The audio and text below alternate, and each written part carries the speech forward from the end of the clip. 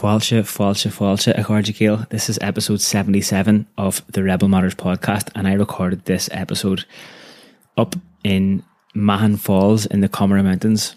I was down there last week doing an interview with Daithí O'Shea in the Nematon TV studios in Anrine, which is the Gaeltacht area in Waterford, and I took myself off up to Mahon Falls afterwards to do a wee bit of camping.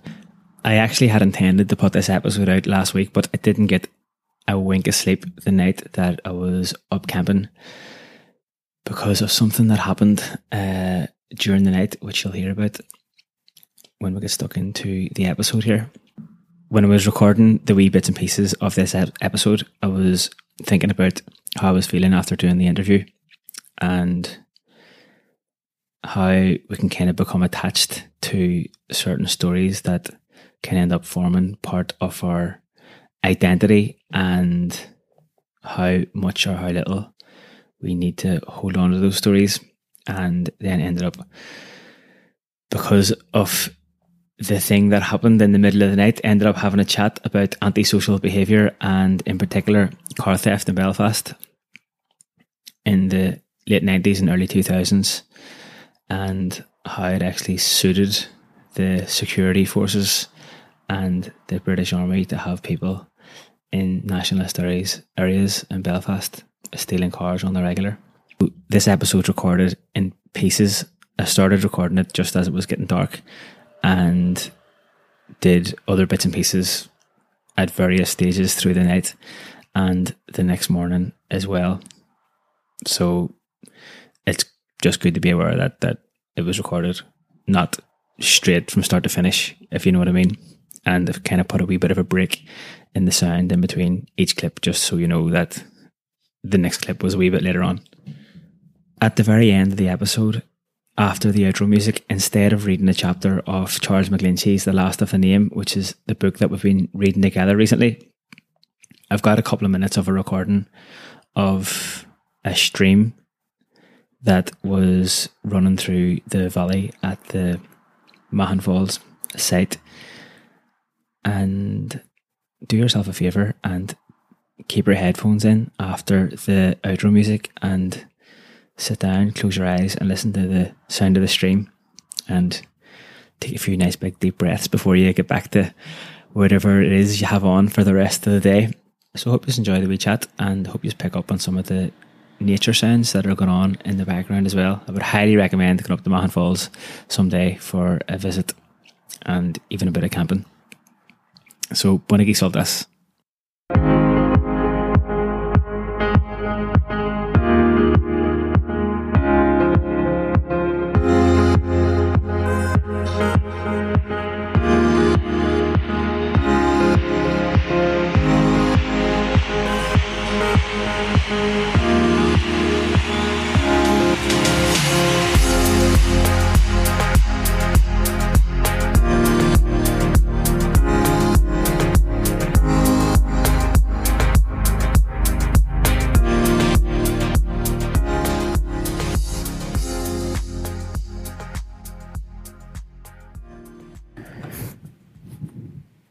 What's a crack, lads? I'm sitting here beside my tent at Mahon Falls, which is in the Comera Mountains, just drinking a wee bit of red wine out of the bottle, and the last of the light is just disappearing, kind of settling in for the night. So I just said to myself, might as well try and do a wee podcast. Considering that the last time that I was in the Comera Mountains, I did a podcast as well, walking up and to the Cumshigon Lake, which I know that Mark Graham listened to. He's from around that part of the world. So here's another one from a different part of the Comera Mountains. The reason I'm up here tonight actually is because I was doing this interview with Daithí O'Shea for TG Car for a show called Shala Daithí. It's like a 25-minute interview just kind of sit down and talk about general stuff.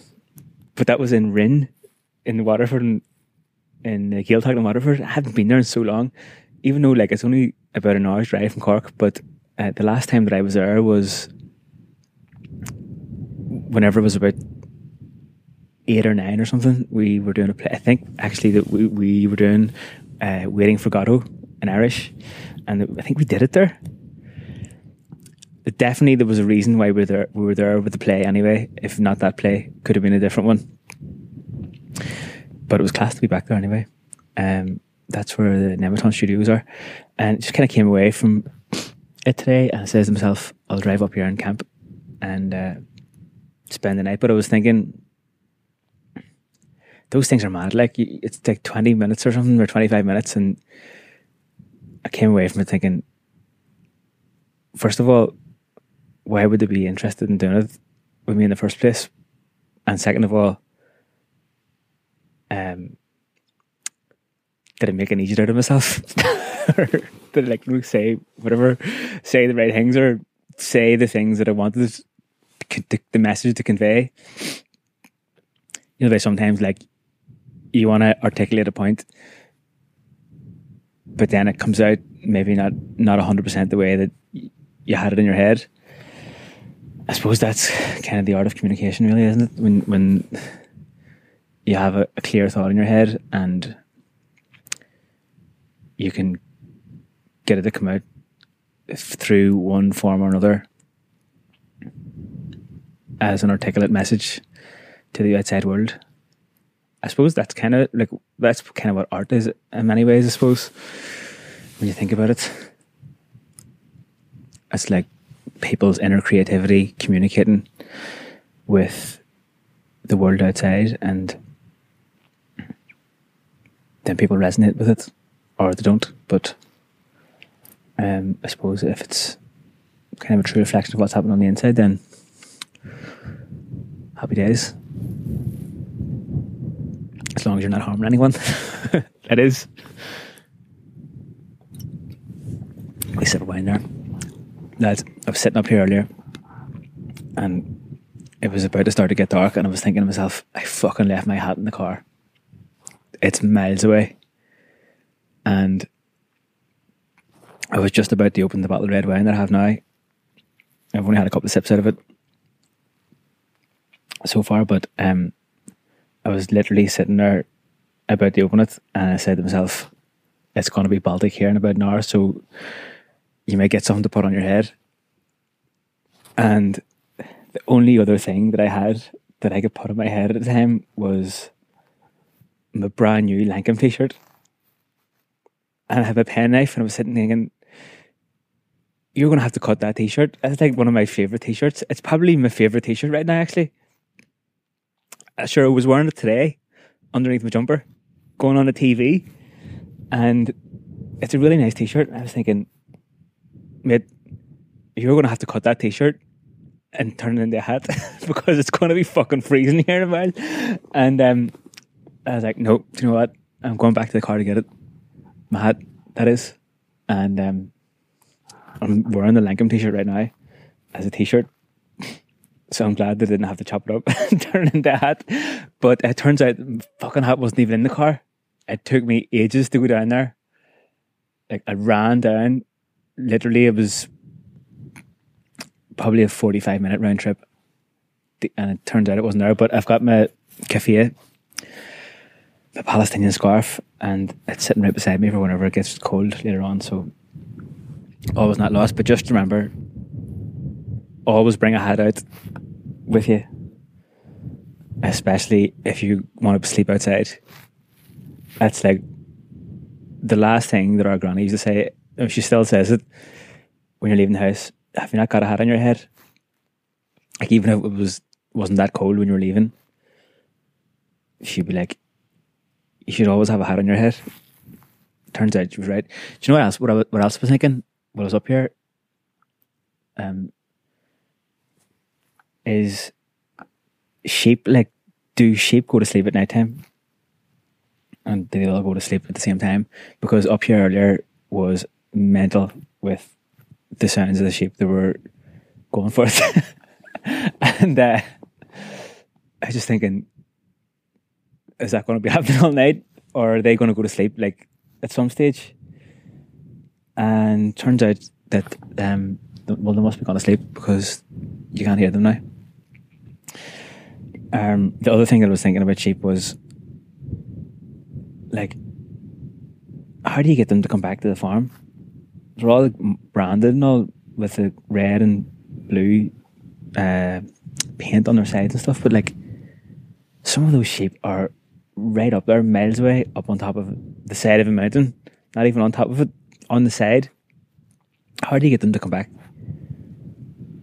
to the farm at some stage? Like, anyway, if anybody knows the answer, actually, give us a shout. We'll know the answer to the first one. They must be sleeping somewhere around these parts, but I'm not sure what the crack is with getting them back to, I suppose, like sheepdog. That's what sheepdog's for, I suppose, isn't it? Kind of, in a way.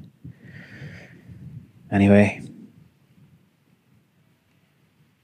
I was just sitting there thinking earlier about the interview that I did, as I was saying, with Dahi O'Shea in the Nematon Studios in Ryan. And I was thinking,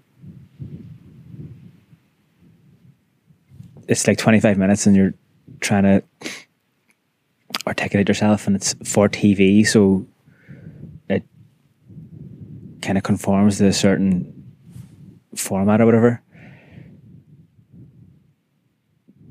So I wasn't even thinking about it in those lines. What I was thinking was about the stories that we tell ourselves, or the stories that we have as part of our lives, that kind of form the narrative that goes along with us as people. And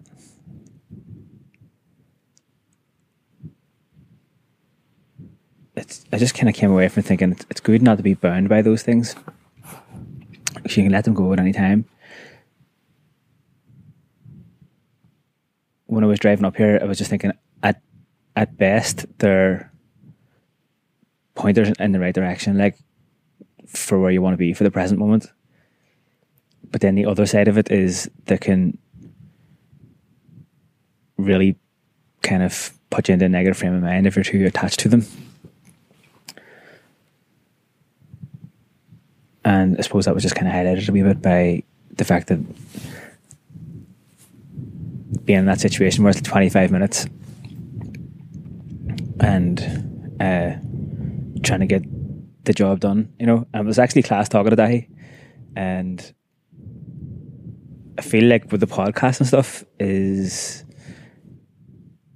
the episodes that get the best feedback most of the time are the ones that people feel that there's a connection between me and the other person on the podcast. And that was what it was like when doing the interview with Dahi earlier. We were just kind of, it was like, felt like we were just sitting there having a chat, and it was being recorded, and it was really good. But then just when you're in that frame of mind, then you just don't know what you're saying half the time. So I mean, I didn't say anything too ridiculous, but can't even remember what I said now, actually thinking about it. So we'll find out because it's going to be on TV. Then we'll know. I can kind of hear the sheep noises are actually still going. I've got headphones in at the minute. Maybe that's why I wasn't able to hear them earlier, but they're definitely still happening. If you can hear them. And hopefully the wind isn't interrupting too much either. But the last time that I was here was actually the very first time that I was using this little furry microphone cover thing that I got. The reason that I got it was because the first time that I was out in Palestine, or the second time, sorry, I was going around recording stuff and I didn't have it, and flipping wind was destroying all the recording, so I got it. And it's like, you remember the wee trolls? It's like a wee troll. The troll dolls used to be on the go during the 90s, whatever. Like one of those sitting on top of the Zoom. Anyway, I might come back and do a wee bit more recording later on. What's the crack, lads? It's me again. The stars are just all starting to appear right here, which is class. But just want to hear something funny. see that car that I had, that I rented? I think someone's after stealing it, because the car park is like, it's within eye shot of where I'm camping. But as I was saying earlier, when I was going down to get my hat, it's a bit of a trek. It took me, well, I legged it down earlier to get my hat, and I think it took me about something like 40 minutes or something to get over and back. But I was sitting here being all peaceful and stuff earlier on, just 15 minutes ago or something. Not a sound in sight except for like the waterfall and the odd sheep. Not that many of them, as we've already established that they've mostly gone to bed. But then I was literally sitting there thinking, it's class not to be in a place where you can hear any kind of like human stuff, like man-made sounds or whatever. And the next thing I just heard it, a car getting the absolute shit rolled out of it. And then two cars. I was just sitting looking across. It was in the car park, and I was like, see that car that's doing those donuts? I was like, they're doing it right where my car was parked. I'm like, that car's going to get smashed to pieces if they don't be careful. And then I was sitting there thinking, hang on a second, it fucking probably is that car. So if it is, fair play to them. I just got my set of keys in there and a new pair of shoes though that I was wearing earlier for the TV. And maybe it's just my imagination. Like maybe that car's still going to be sitting there nice and unharmed in the morning, but it remains to be seen. It remains to be seen. But there's fuck all I can do about it now, because I'm sitting up the side of a mountain and it's absolutely pitch black. And even if I did go down and try and find it, which I'm not going to, I would never be able to find my tent again. And then I'd be sitting there in the car park, no car and no tent and no hat.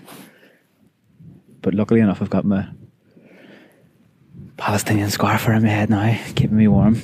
But there's actually nothing else I can do about it right now.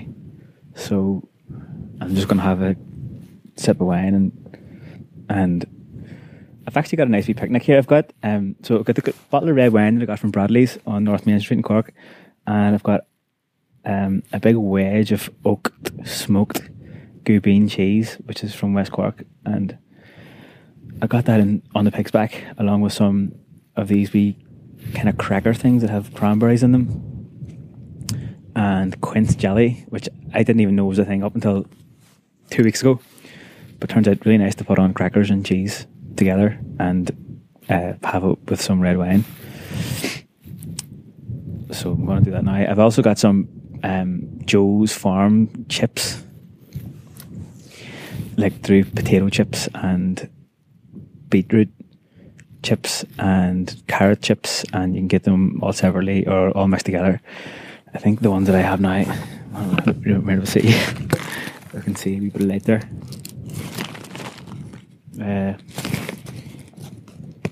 The ones I have are, I can't even see. They're really nice anyway. Got them in Bradley's as well. So there we go. I'll fill you in the morning whenever I walk back down to the car park and see if that wee car is still sitting there. If it is, happy days, and if it's not, then I'm going to have to get a sprint home from Mahon Falls. And I'm glad it wasn't my car. I'm sure we'll deal with that in the morning. See what happens.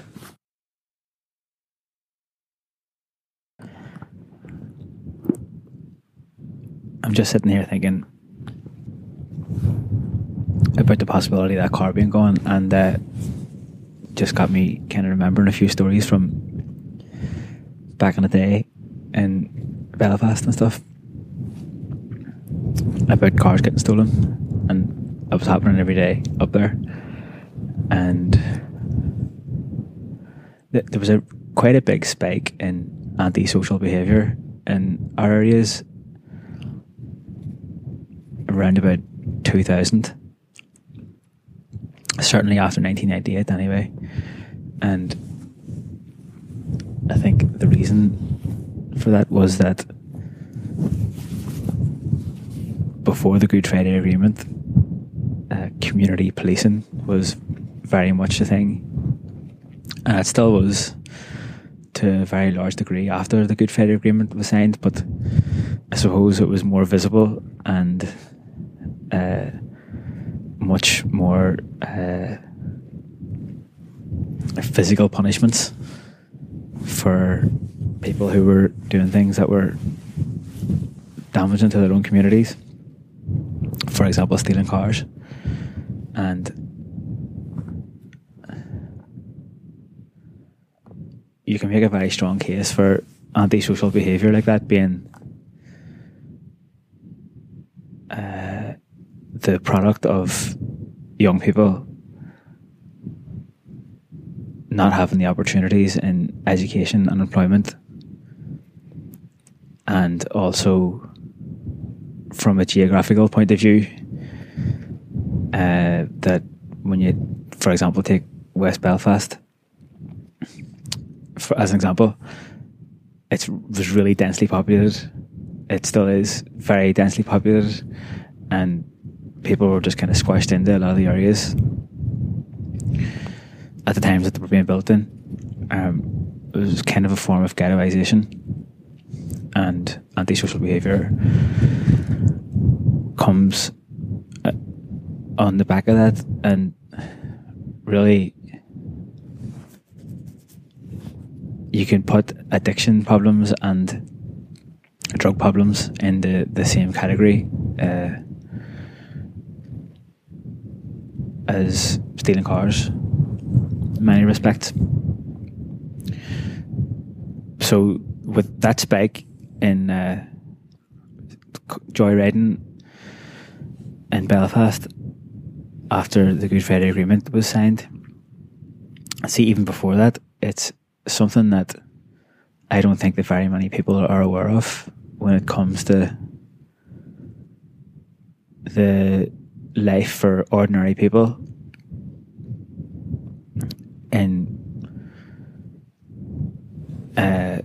the occupied 6 counties. Was that you see the RUC and the UDR and all the other arms of the British government's establishment that were supposedly in charge of security in the section of Ireland that they occupied by force will know that they weren't impartial, and that they had very heavy discrimination against people because of where they lived or if they were Catholic, to uphold the discriminatory policies of the Stormont government, which is a puppet of the Westminster government. So we know that they weren't impartial, and that they really wanted to keep that whole situation on the go, the whole 6 counties being occupied and all. But an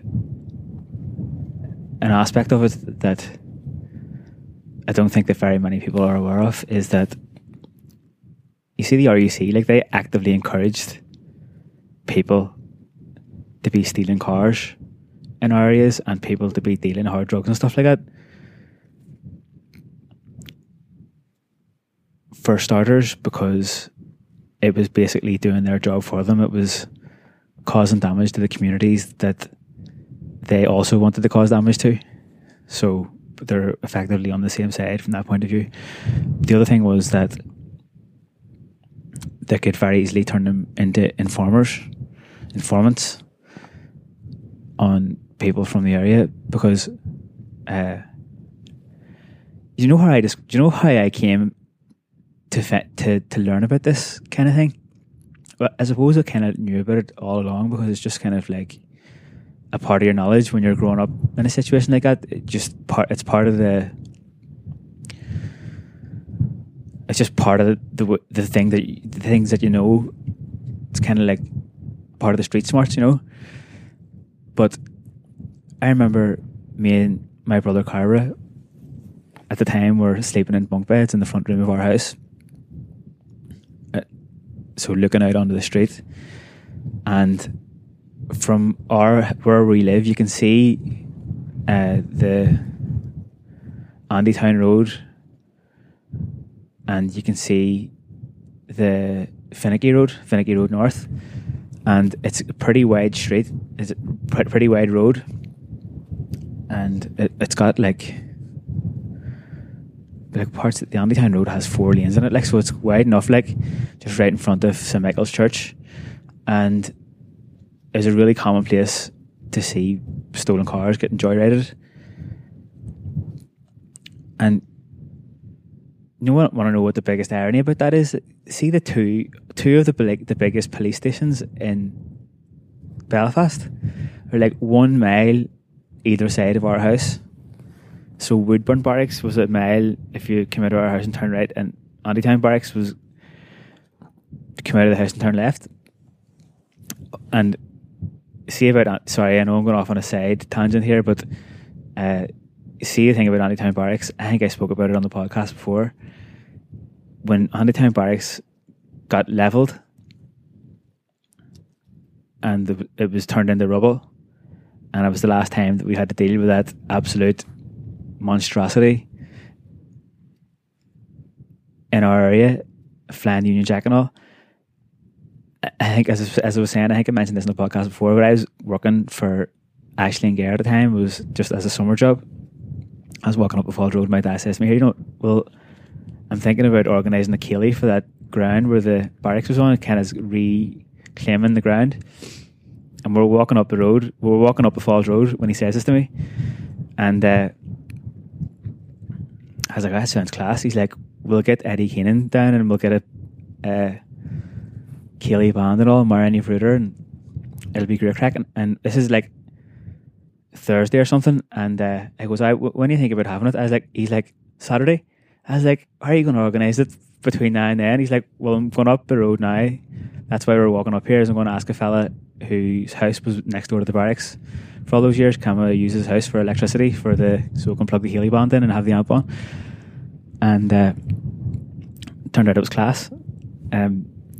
Eddie Keenan, who escaped from jail at a certain point in time, sang Or on the Vein on the ground in the rubble of the Andytown Barracks, and loads of people came out to dance.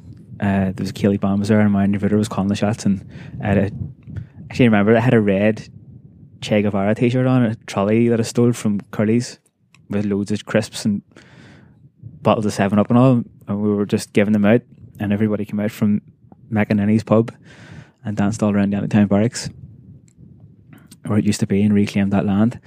Anyway, as I was saying there, the 2 of those barracks were within a mile of our house, and you couldn't get the cops to come out for love nor money. See, if somebody was stealing your car and you called it and said, "Here, someone's literally stealing my car right now as I'm talking to you on the phone," they wouldn't even come out. They'd say, "I will send someone around in the morning," and this could be like 10 o'clock at night the night before. And like, there must have been hundreds of cops within 2-minute drive of our house, or anybody else's house for that matter. And I remember, anyway, as I was saying, like the Andytown Road and the Finicky Road was a place where loads of joyriders would go all the time, especially in the summer months. I remember 1 or 2 summers there, like, people were stealing cars like they were going out of fashion. And you know, see a big line of them outside the Woodburn Barracks then the next day. Like, if your car got stolen, that was the first place you went to see if it was sitting outside there. So if that wee white car that I had earlier on to get here isn't there, could be sitting outside wherever the equivalent is of Woodburn Barracks around these places. Anyway, the joyriders, we flying up and down the road there and just riding the absolute shit out of cars. And then our street is actually a cul-de-sac, and at the time we were the only family really living in this street because the rest of the people were quite elderly. So it was really quiet street, and there wasn't any cars on it because all the other people didn't have cars, and we had a car that sat outside the house for a good few years, and my mum ended up having to park a car down the road at a friend's house and have to go down to his house and around the back of his house to take the car out every time she wanted to go for a spin, because it would have too big of a chance that it would have got stolen outside our house, which it would have at the time. But because our street was a cul-de-sac, which it still is a cul-de-sac, funny enough, I heard the reason our street is a cul-de-sac is because the British Army opened up the biggest barracks in the north around the corner, Silver City, and that they wanted to limit the amount of access roads up to the barracks so that they could have control of who was coming and going, and probably less chance of it being attacked and stuff, and that our street got turned into a cul-de-sac because of that. So I don't know if that's 100% true. So anybody who knows about that, or who knows that somebody might know, sure, get in touch anyway, let me know. And the thing about our street being really quiet is that the hoods would always come around after they were finished with cars and burn them in our street, or even just sit there and come and sit there at night time and stuff for a few nights and then burn it on the next night. So this particular summer, like, it must have been 1999 or something, or 98 maybe, 98, 99, and the joyriding was through the roof, and me and Carver would always wake up in the middle of the night if there was something happening. Like, we become really sensitive to people outside in the street at night time, and if you could hear car doors opening or footsteps outside your house, which I became really sensitive to it. I think Carver was exactly the same.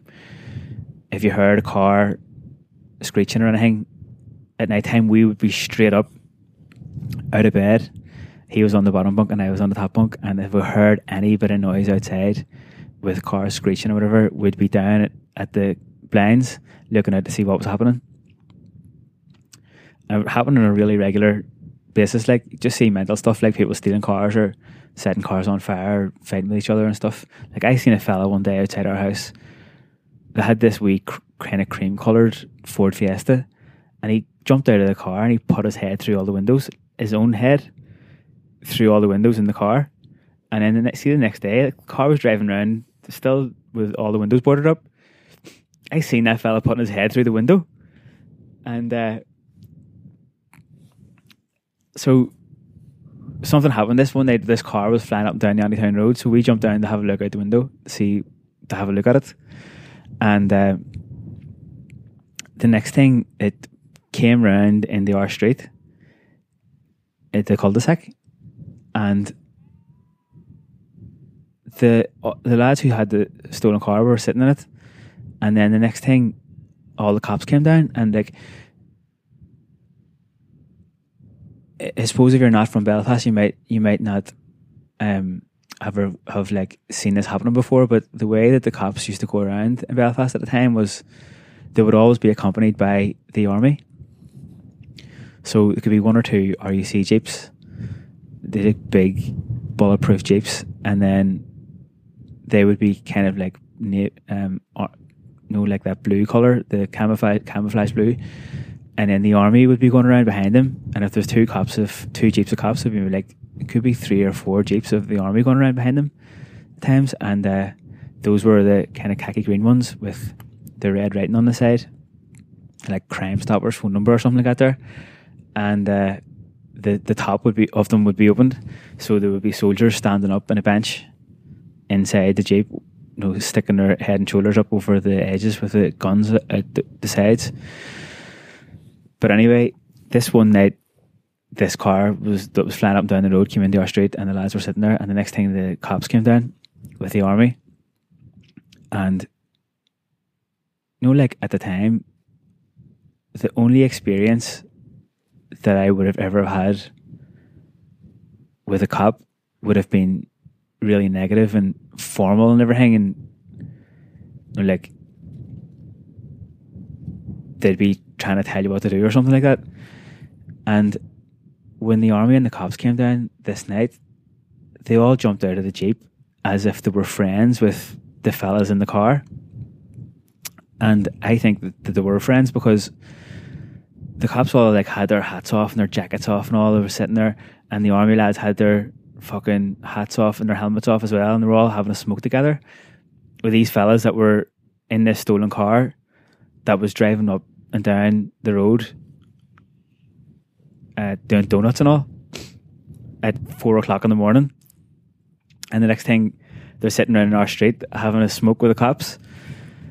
And I just remember sitting there looking like and thinking to myself, and I was only about 14 or 15 at the time, looking out the window and being like, that's a really unusual social situation that's happening there, because cops are never friendly to people around these parts, and those fellas are from around these streets. And how come the cops are being so nice to them, and the army as well? Because you would have just thought that they should have got arrested for stealing the car and stuff like that, but this was really the opposite. So I remember asking people about it, and the answer that I got was fairly straightforward, was that it was to the cops' advantage to have people like that in our communities stealing the cars and stuff like that there. But also the thing about the informers, like, they could just say to one of those fellas who's in that car, being like, here, can you tell us, like, they're like, we've got you for stealing this car and probably for having a wee bit of weed or whatever, and they would say, but we'll let you off the hook if you tell us where such and such is working or whatever. And it's just a small bit of information, and then the person goes and finds out and gives it to the cops just to get themselves off the hook. And then your man goes, right, that's it, me sorted then, see you later, lads. And the cops are like, no, if you don't tell us the next thing, we'll tell the person that you were telling on the first time that you told us, and then you'll be in even bigger trouble. And basically what was happening was that they were creating informants within the communities, like, that would be going around gathering information about people that the cops were interested in finding out more about and stuff.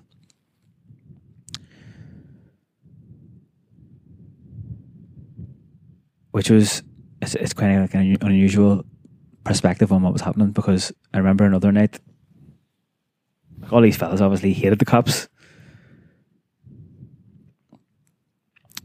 and probably wouldn't have been having anything to do with him except for the fact that they were trying to get themselves off the hook.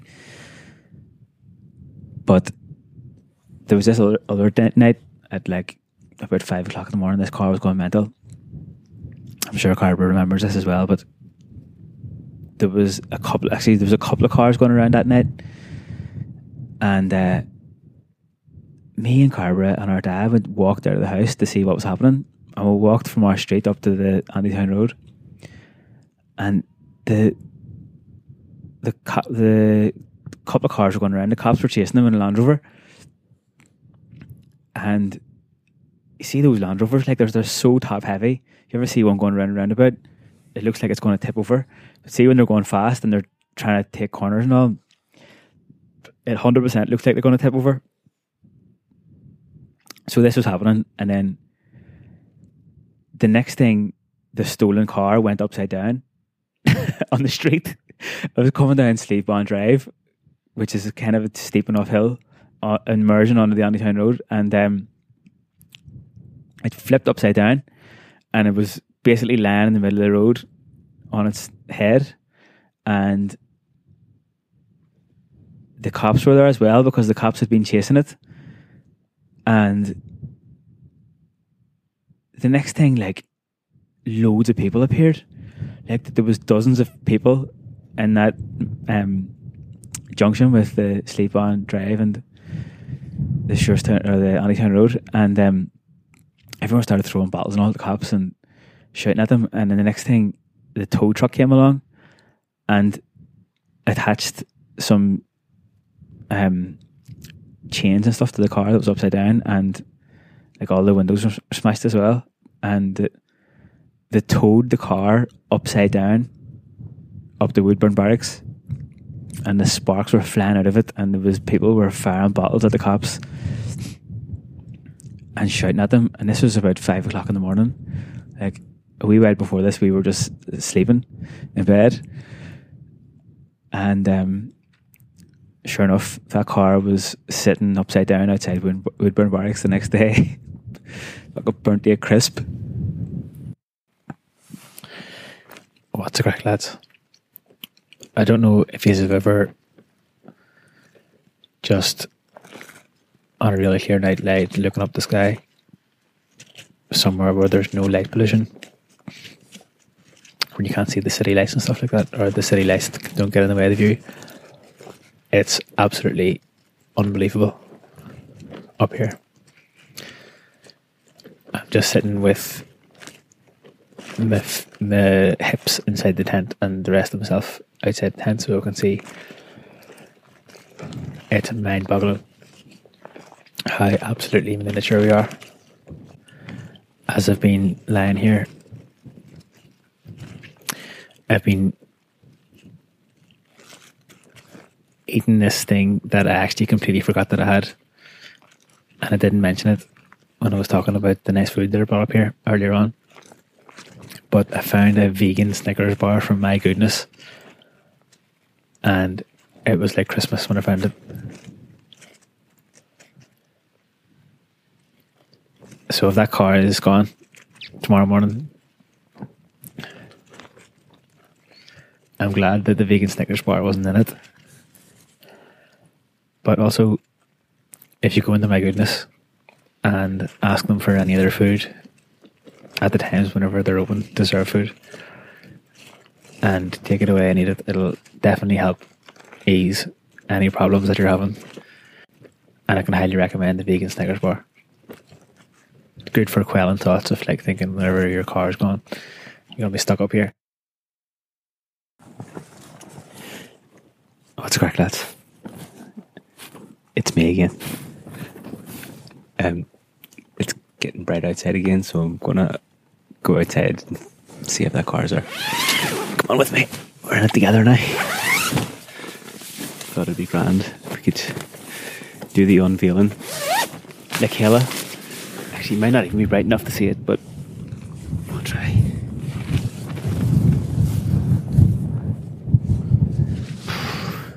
Actually, can't see a thing. It's about 4:30 in the morning here these days. Bit windy, as you might be able to hear through the microphone. And very fresh. There's cool kind of clouds hanging down over the ridges. And it's a bit windy, but it sounds way windier when you're inside the tent. I think I'm going to make a bowl of porridge.